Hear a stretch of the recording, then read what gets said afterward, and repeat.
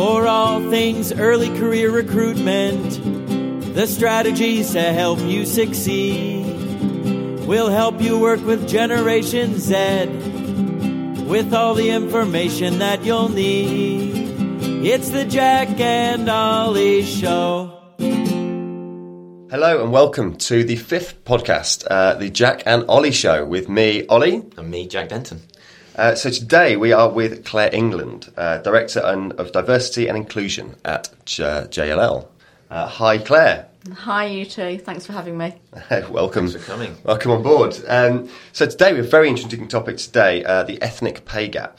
So we've got plenty to talk through from that perspective in terms of where we see it going, what's going on with it. But firstly, Claire, do you want to just give a brief intro in terms of who you are, how got you into what you're doing today? Yeah, of course. So I lead on all things diversity and inclusion at a global property consultancy, JLL. In essence, what that means is I'm helping the business to improve how diverse they are. So currently many of the professions are known to be fairly white and middle class, and businesses have got savvy to the fact that if they look very different commercially, they will benefit from that. So I'm helping the board to come up with a strategy to improve the makeup and to, in essence, hopefully better reflect the client base that they serve. Okay, so broadly speaking, what we're going to talk about today is the ethnic pay gap and how that fits into D&I in general. Yeah. And I guess if people aren't aware of that, and I certainly wasn't until we started talking about it, but I had heard of the gender pay gap. Mm-hmm. So I guess perhaps this is an extension of that or a development from that. Is that the case?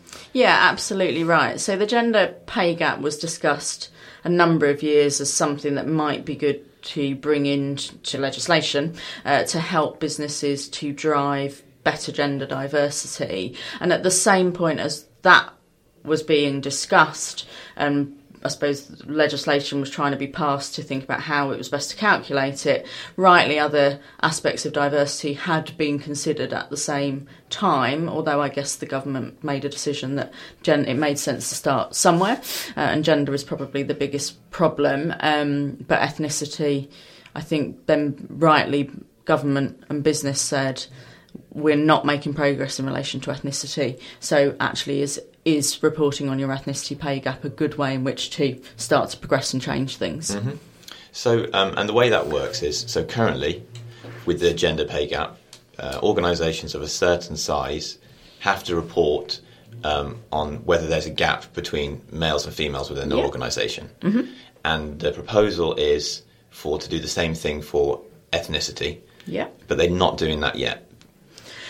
Yeah, that's absolutely right. So currently there is a government consultation out which is encouraging businesses to, in essence, give their view as to actually not about whether ethnicity pay gap reporting should come in, but actually how it should come in and when it should come in. And some of the key questions that as businesses we're being asked to address are, should you just look at white versus non-white, mm-hmm. and the pay gap between those two groups, yeah. Or indeed should you try and identify differentials between your white population and then different ethnic groups, so for example white versus Asian, white versus black, and right. Indeed the pay differential potentially between ethnic groups themselves, so ethnic minority groups, Asian versus black for example, versus Indian versus Pakistani. Mm-hmm. So those are the decisions that need to be made by government. I think it's less about now,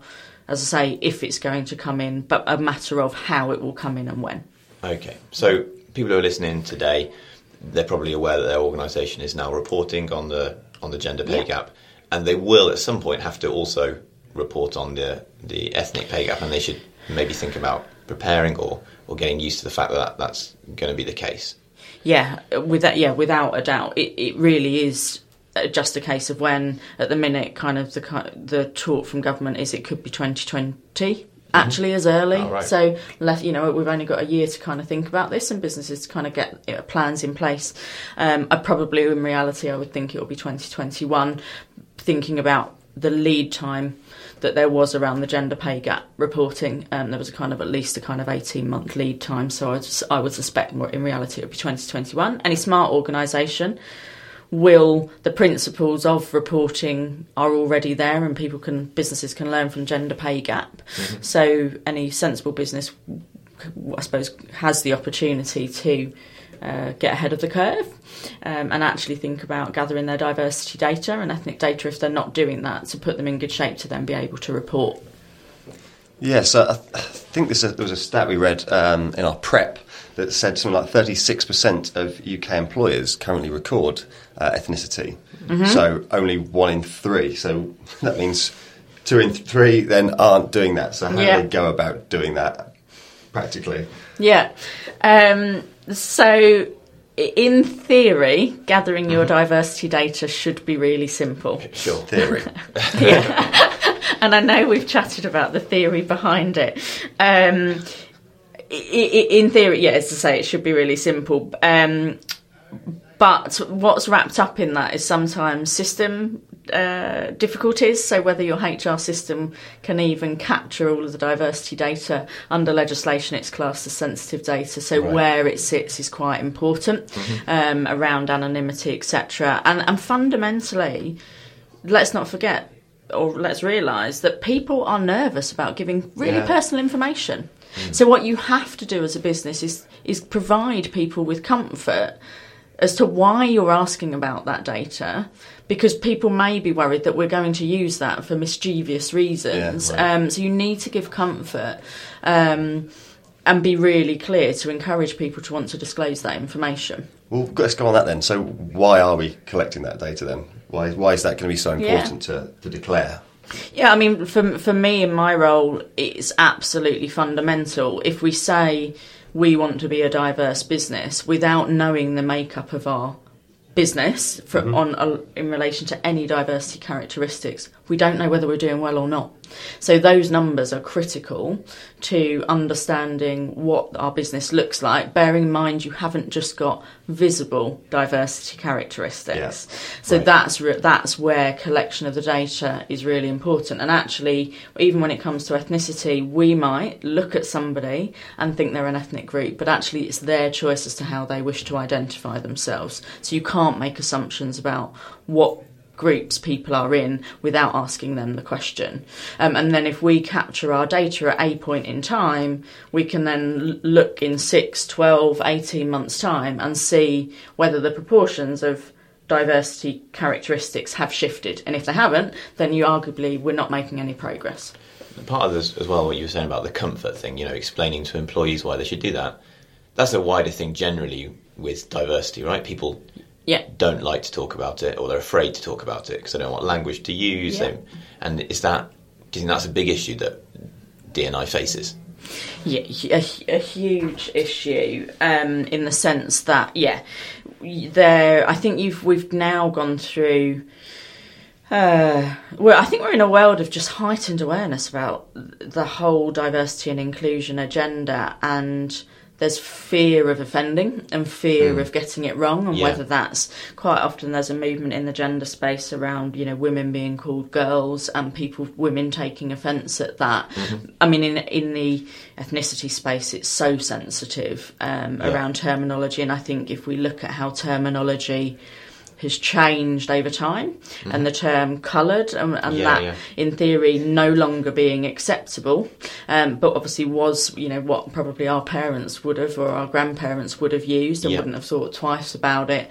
But actually you're seeing ethnic minorities using the term, which also starts to really confuse things, because there's a permission piece. Are white people able to use a term that ethnic minorities are using? And they're definitely, I think now, actually probably partly because of employment legislation and actually this kind of power to the employee to raise a grievance, people don't say anything, and actually that quite often stifles the conversation. What do you think companies could be doing to open that conversation up, to make it more natural, more normal to talk about it? Literally just to bring it up as a topic. Yeah, I mean, I'd just literally start a conversation, so hold any kind of internal event where ethnicity and race is discussed, so people understand the differences between race actually and ethnicity even, so people quite often confuse the two. Right. Could we go through that? I'm not sure I could define that. Yeah, so race, we're talking about in essence,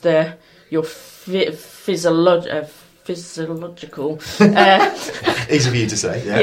I'm not saying that again, characteristics. So then genetically which ethnic group, or genetically, I suppose, your skin colour, and then how, I suppose, in essence, where you identify.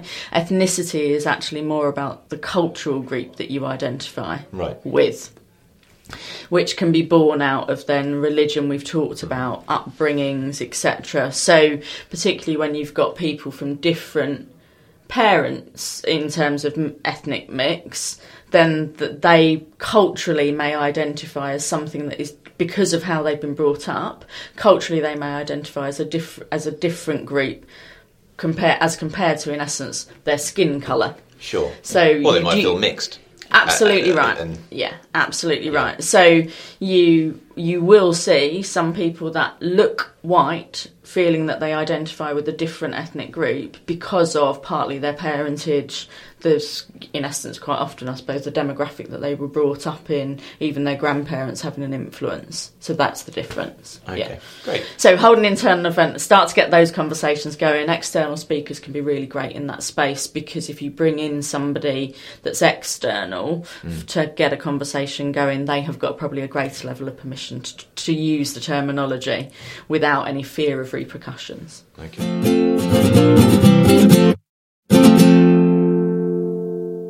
Just a step back, actually, just from all of this, while we're talking about some more of the general things in D&Is, it'd be good for us to understand the benefits of organisations to be more diverse. Why would they like to have an organisation that better reflects the society that they work or live in? Like, there must be some business reasons to do that, and what are the reasons that companies do focus on that?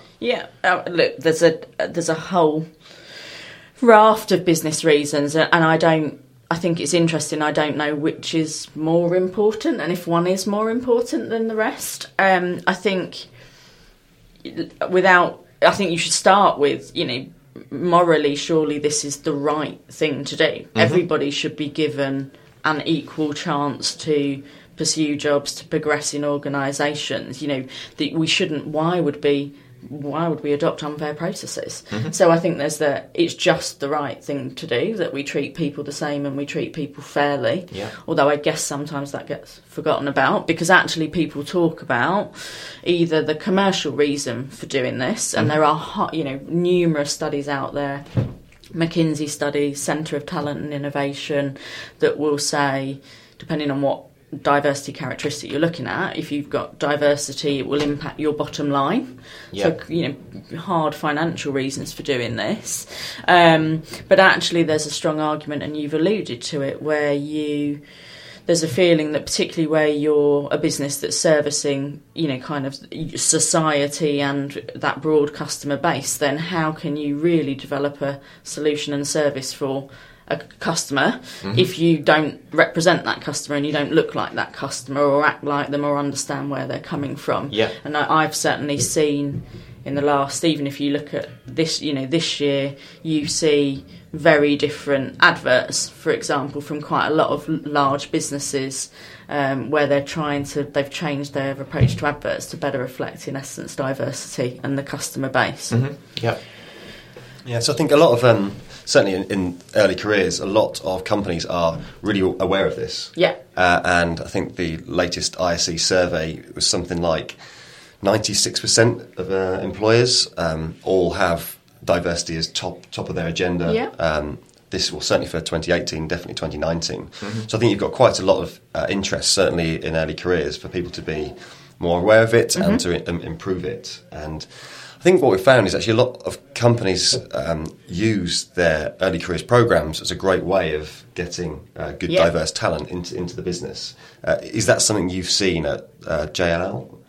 Yeah, undoubtedly. And Jack will know my roots are in graduate recruitment, which is partly why I'm now in a diversity and inclusion role, because naturally the first place that businesses look at how they can diversify the makeup is in that early careers space.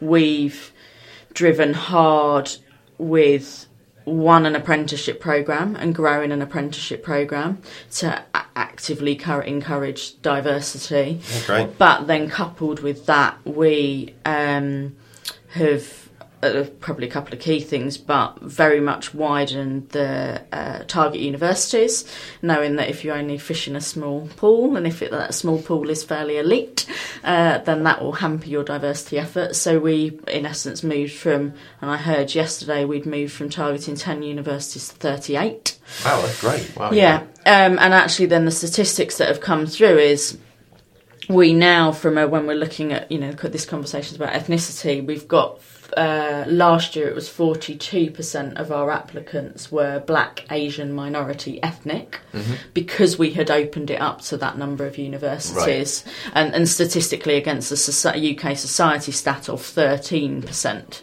So all of a sudden, in essence, we'd quadrupled the number of BAME applications we were getting, which fed through to hires. Yeah, that's just from going to different campuses that you hadn't done pure before. And simple. Yeah. Well, and let's probably just being really clear that we care about diversity and there is a place for anybody from any ethnic group at JLL, which we hadn't thought about saying that before. And that's a really simple thing to say, but actually people want to know there's a place for them and want to feel they're going to fit in and they're going to be taken seriously. So we changed our messaging as well, and that helped. So it must have been quite interesting for, obviously, being the type of firm you are and the industry you're in. So how do you see that differing for, I guess, different employers in the early career space in different industries? Yeah. How is their challenge different to yours, or how do you see it? Yeah. Prior to being at JLL, I was in the legal space. I think the law firms have been looking at diversity for longer than the property sector has. So maybe they'd made more progress, but I think interestingly, when I was in the legal space, we definitely had different diversity challenges in the sense that we didn't have a problem around the number of men and women that were applying, or whatever, boys, girls, that were applying for jobs. That was a kind of really, actually we had more female applicants. Yeah.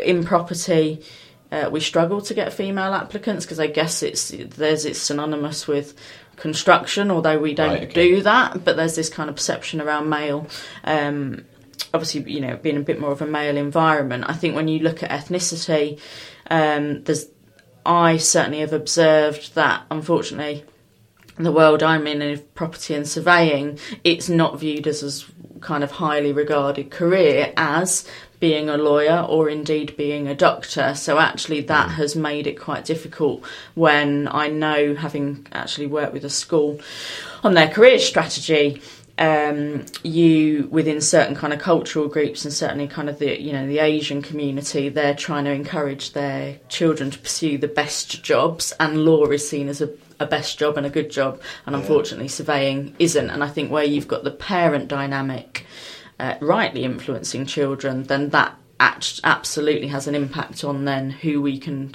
attract or who will even consider jobs with us. I think that's a different thing as well for people in early careers, right? Because then you might be looking at your organisation and you might like to be more ethnically diverse, or you might want to have a better gender balance within the organisation. And it's not just about making sure people feel comfortable to apply and work for the organisation, although an important part of it. But it's also actually maybe reaching to other parts and other people who influence those people for a longer term. So reaching people younger. So it could be at their schools and colleges, it could be their parents, it could be various other things that will affect them and influence them over time. It could be people they look up to on from TV and film and stuff like that. Role models. You're absolutely right on that. The film point and the TV point, where if you think about anything around legal dramas and depending, Suits is still talked about. Appreciate, my era was Legally Blonde as a film. I'm pretty sure I'm fairly old, but actually, then we joked at JLL, somebody needs to make a film about surveying, and would from in terms of attracting a demographic, if that was then deemed whatever, it's the Suits style surveying world, it would have an influence.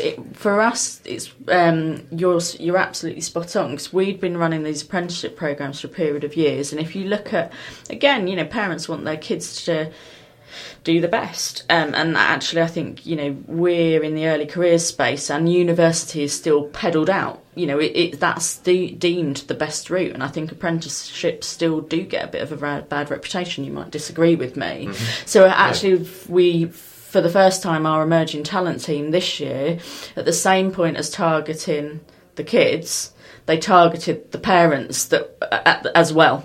And I think that's units for young people, right? Yeah, absolutely right. And why wouldn't a kid listen to their parents? Yeah, so we've been kind of trying to educate the parents as well about the career routes that their kids could follow. I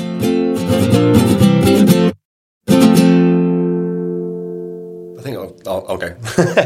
When we're talking about, I guess access to more diverse audiences, we've focused a lot there on, I guess, the schools. And I think previously said, you've broadened your universities to go to, because traditionally you've gone to the more traditional, which might be more the red bricks, which traditionally aren't as ethnically diverse as other universities. So I think it was, again, in our little research beforehand, it was David Lammy came out talking about Oxbridge as being an area that actually is failing diversity. Yeah. He used the term social apartheid. Because they just don't have the groups they're looking for. And I think Oxbridge, to be fair to them, are trying to change this. Yeah. But in the here and now, certainly we're seeing more companies sort of maybe using brand ambassadors at different universities. And if you're saying you're doing more things at a broader range of universities, is this great news for, I guess, the more modern universities, that they're now going to get a swathes of employers thinking, actually, we want to work more with you? Oh, that's a good point. I think it is. I think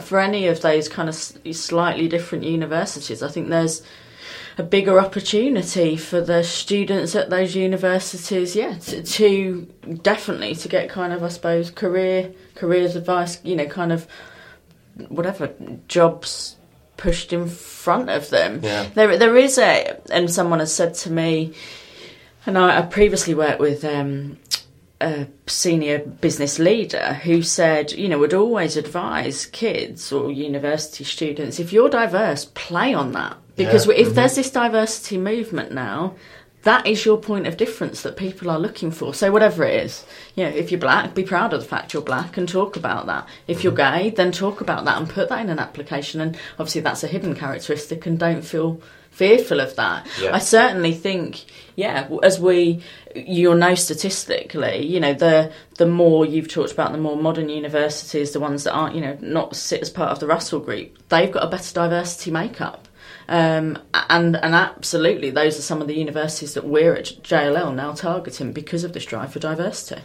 Yeah, it was the fact the new awards shortlist are released today, actually. Great. And exciting. Very exciting indeed. 10 years of the new awards. Oh, wow, 10 cool. years. 10 years. And in that, there was one of the applications for one of the universities, I probably won't name them, but they have a large female Muslim populations at the university. Mm-hmm. And they've found the use of role models have been so empowering for young female Muslims, because I think they see a lot of them going to traditional healthcare roles, and what they're really trying to do is champion change, and bringing in Muslim role models has been brilliant for them to actually come into a situation where you can actually just talk and say, this is the sort of thing you can go into, and really challenging what I guess has always happened. I heard I was at an APPG, and I went to go and listen to it. What does APPG mean? All Party Parliamentary Group, and they were talking about apprenticeships, so they discussed what they're going to do with different things, and you can, as a member of the public, you can go and watch, and then other people sit and they discuss that, and you can listen to them discuss it. Yeah, sounds good. Yeah, relatively interesting, pretty interesting. You can just sign up on that sort of stuff. You can sign up on the internet and they email you and you just go along, it's free.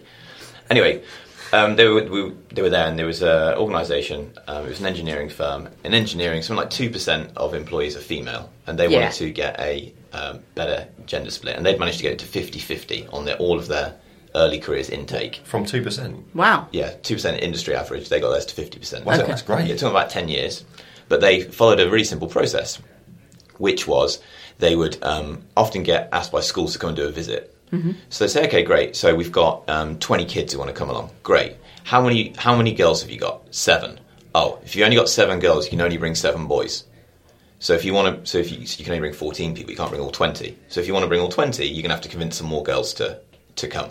And whenever they do a presentation, whenever they do a school event, they always have 1 male, 1 female member of staff. And that changes the perception. And they've got it to 50-50. And so it's clear, and you could take the exact same principle on, for diversity or for any other particular thing that you wanted to push as an organisation, which you may have a problem with, because not every organisation has the same diversity issue. Yeah.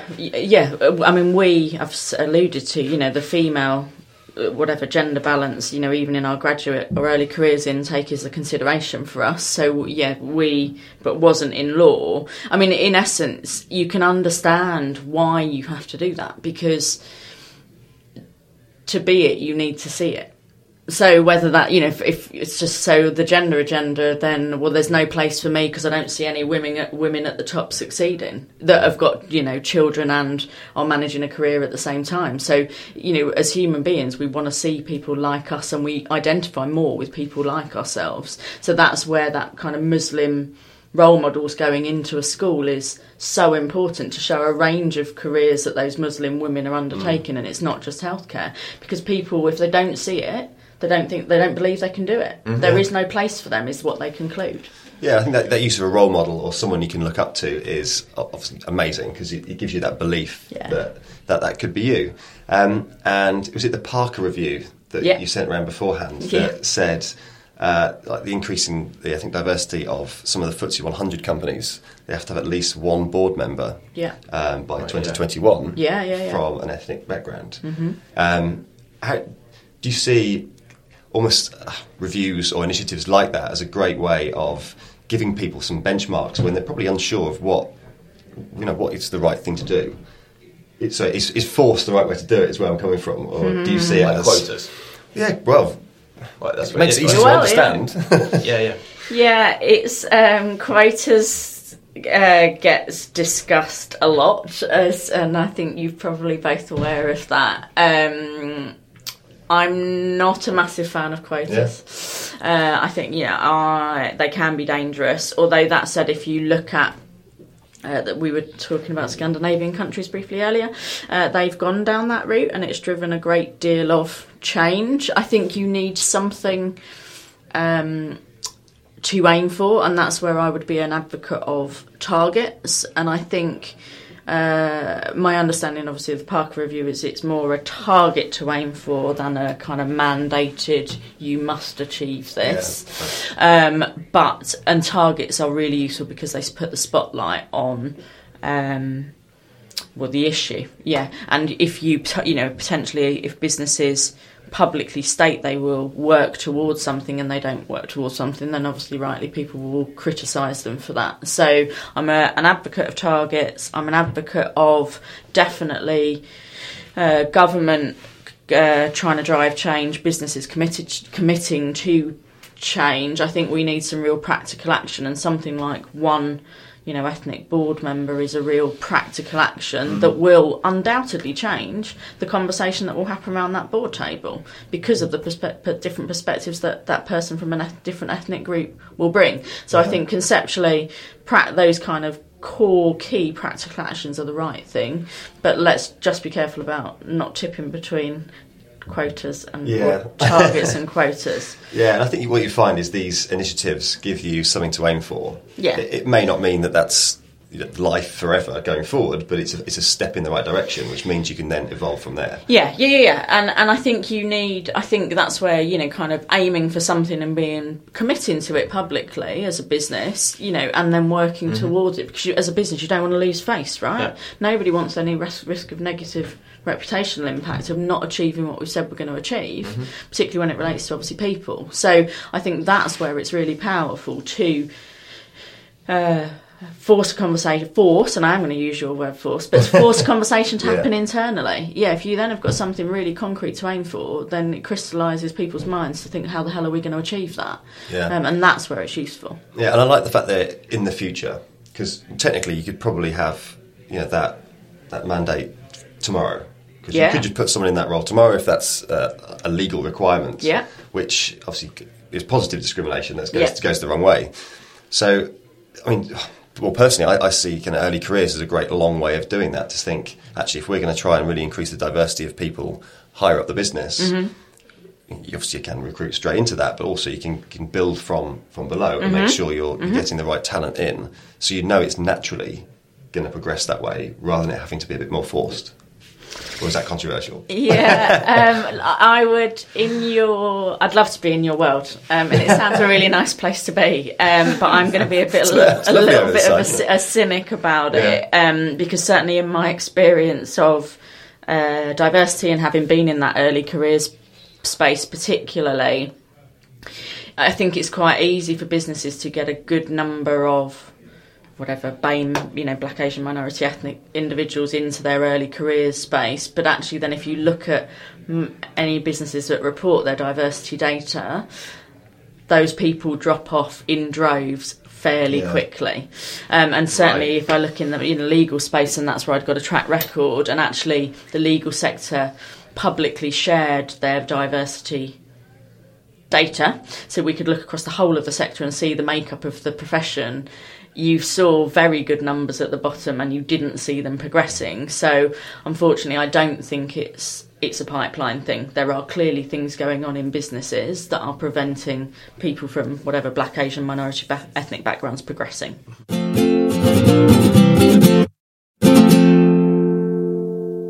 Do you think firms should have better internal conversations? And what I mean by that is clearly for different areas. So let's say for early careers branding and attraction, that's something that an organisation could. Diversity is an important part of that. Yeah. And then also, if lots of people are dropping off, then for learning and development. And so, do organisations have those internal conversations? And if they're not, why aren't they having more of those or having it more heavily influenced? Because I know, for example, that lots of organisations have separate budgets for diversity and inclusion, which is separate from their branding and attraction. Yeah. And maybe they should be working more closely with those different parts to be able to use some of the funds that they've got in their budgets to encourage a wider mix of people in the organisations. Yeah, so I have a budget, interestingly, I see my whole job as influencing the whole of the organisation to think about diversity and where they are making decisions that is either helpful or unhelpful to driving diversity within this business. If you look across the whole of the employee life cycle, there are things happening at every stage. So, getting people into the door, there are things happening around the messages we're giving that mean some people think there's a place for them and some people think there isn't. In how we assess, review people, again, we're making decisions that are either unhelpful or not to diversity. Particularly, we've chatted earlier about if as a business you care about a particular personal trait, for example, being really assertive and salesy, it will favour certain people over others. And so if we're not alive to that, that's where those problems will play out. So yes, I mean, in essence, now in my role, I sit as part of HR to help the whole of HR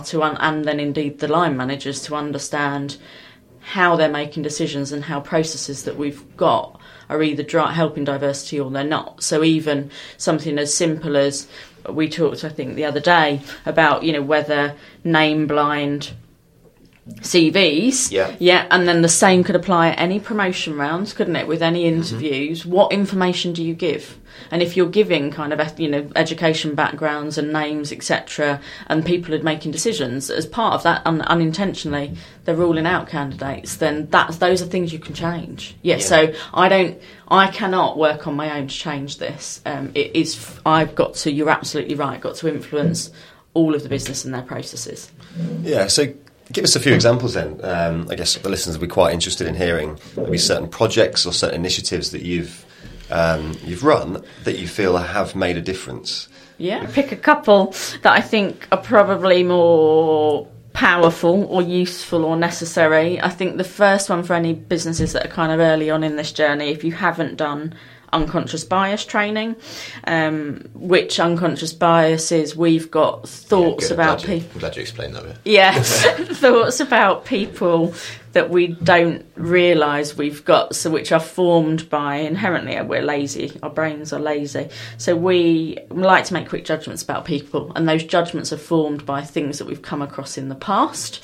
So if we've had a negative impact, a negative experience with somebody from a certain kind of group, we put them in a box, and next time when we come across, I don't know, another black individual, for example, and say we've heard about a mugging or somebody in our family's been mugged, we will be, unfortunately, our minds work in a way that we kind of go, oh, we're a bit wary of that black person next time round.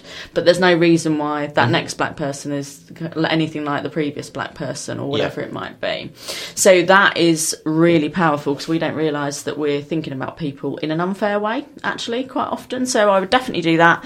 I think one of you, coming back to your bit around targets and quotas, I would ask or encourage any business to look at the proportion of people they are promoting through their kind of ranks in their organisation, and encourage a business to look at the makeup for the next level reflecting the makeup of the previous level. So if you've got 15% BAME people at associate level and you're promoting them to associate director, then you should expect the same split, because why the hell would there not be the same split? Otherwise you would kind of go, well, we've recruited some duff people. Well, you probably haven't. If you're then the split's not the same, there's probably something going on. Because you could understand it if an organisation, if you were doing it as an organisation. Really good. Just carry on. That's enjoyed the little. Can I mention one other thing though that I would suggest then, which would be reverse mentoring, which is the concept of. So normally you have your kind of senior people imparting their words of wisdom, don't you, on your junior staff. With reverse mentoring, you are completely flipping it. So the more junior person is the expert in the conversation, and the premise of the conversation is a diversity conversation. You might not realise this about me, and this is how I'm treated at JLL, or this has happened and it was good or bad or not, and these are my experiences. And you're empowering the junior people to educate the senior leaders on aspects of diversity that they probably don't have an awareness of. So a white middle class man won't understand the pressures of a woman that's trying to juggle childcare, that then if they're consistently asked to stay past 5 o'clock, that's causing the massive amounts of stress and impinges on their personal life and etc. So you're encouraging that junior person and empowering them to have a conversation and actually educate the leaders who won't have thought about aspects of diversity just because they don't come from those groups, but to know, I have a better understanding. I think that's great, and without knowing it's been reverse mentoring, we've definitely done that at RMP and just learned so much from people coming to the business from different backgrounds. Because everyone's different, and it's really important, I think, to understand and listen to the people you have. Because they're your people, and like I say, they reflect society. So you've obviously got your own experiences based on your own experience, but that is very limited. So I think, personally, I found it really, really useful to kind of open your ears a little bit. Yeah, definitely. And so what do we think that the future might look like? So where might we be in, say, 5 years' time? What might the landscape look like then? What might we see? I mean, the diversity conversation is undoubtedly going to continue. You know, you can't ignore, and we've talked about the business case for doing this. We are working in a global economy, so there is the need to look diverse as well as it making commercial sense. So the conversation's here to stay. The smart businesses will really prioritise this, and actually, you know, I think there's a real opportunity. The businesses that prioritise this will get ahead. I think in terms of real practical, practical things that you will see. We've talked about the ethnicity pay gap at, for fairly decent length today. That pay gap concept is here to stay, and already there are conversations about whether disability pay gap reporting should come in, with whether socioeconomic pay gap reporting should come in, sexual orientation maybe.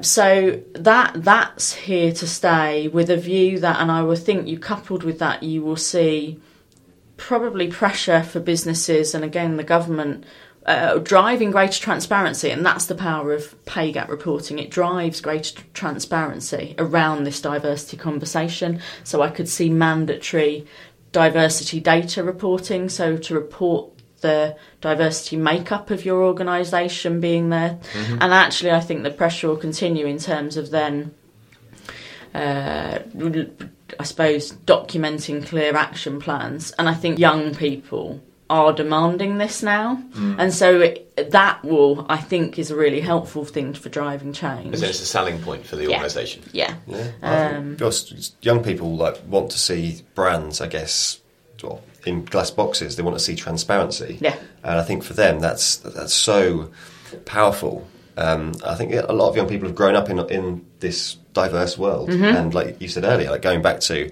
maybe parents or grandparents, they grew up in a completely different world. Yeah. It's very hyper-connected, global citizen world today. And I think it's great that I think so much is changing. Yeah. And I think, as a business, knowing that this is being demanded from government, from the youngsters, there's a real chance to capitalise on it. Yeah, but for any business that puts it in the too difficult box because of nervousness around conversation or knowing what to do, you've got to tackle this. Yeah. And for anyone who's interested in finding out about the ethnic pay gap or keeping up to date with it, where would be some good places that they should go, or could they do to make sure they do stay informed? Yeah, so I've been working really closely with all the organisers behind the Investing in Ethnicity Matrix, which is a benchmark that you can use. It's free of charge, which is a benchmark which looks at what businesses should do to improve their ethnic diversity strategy and how they can put building blocks in place. Associated with that, they had set up or have been lobbying government and subsequently set up an all-party parliamentary group that are specifically looking at the ethnicity pay gap reporting. So logging on to kind of the Investing in Ethnicity website, there's also the option of getting involved in that APPG group if you kind of want to know what's going on, and to kind of actually, if you're a business that cares about this, to give your view. So I suggest both of those. And we'll put the links to all of the things we just mentioned there on the website so people can visit those. Fab. Is there anything that we haven't asked you that we should have asked you? Just about life, maybe. Just anything. Anything.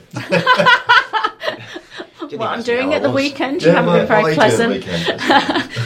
We'll go there later. Probably just the one, there's a slight nuance with ethnicity. When you look at gender, people think about binary male, female. The one thing I think to be aware of in the ethnicity space is probably two things. One, quite often it's intertwined with socioeconomic diversity. So people from low socioeconomic or BAME, Black and Asian minority ethnic individuals, BAME individuals, are quite often from low socioeconomic groups, which can mean there's a whole heap of other factors that are driving or influencing whether businesses can really drive their ethnic diversity strategy. The other thing is to say that you care as a business about ethnic diversity. I think you need to be careful of and mindful of actually looking at what that ethnic diversity in your business really looks like, because again, different ethnic groups are probably likely to be progressing or securing jobs in your business at different rates. And certainly at my previous place was a law firm. We saw no issue with recruiting the number of Asian individuals into our business, but a real and distinct issue around the recruitment or attraction of and recruitment of Black individuals. So I think you need to appreciate that within the ethnicity space, there are different challenges that you need to be alive to. And that's where I would encourage any business to use the people that they've got that are from those ethnic groups to help to educate them on some of the nuances. Great, yeah. Super. Right, well, thank you very much for today, Claire. Cool. I've been Jack. I've been Ollie. And that's the Jack and Ollie show. Great finish. Yeah. For all things early career recruitment, the strategies to help you succeed. We'll help you work with Generation Z with all the information that you'll need. It's the Jack and Ollie Show.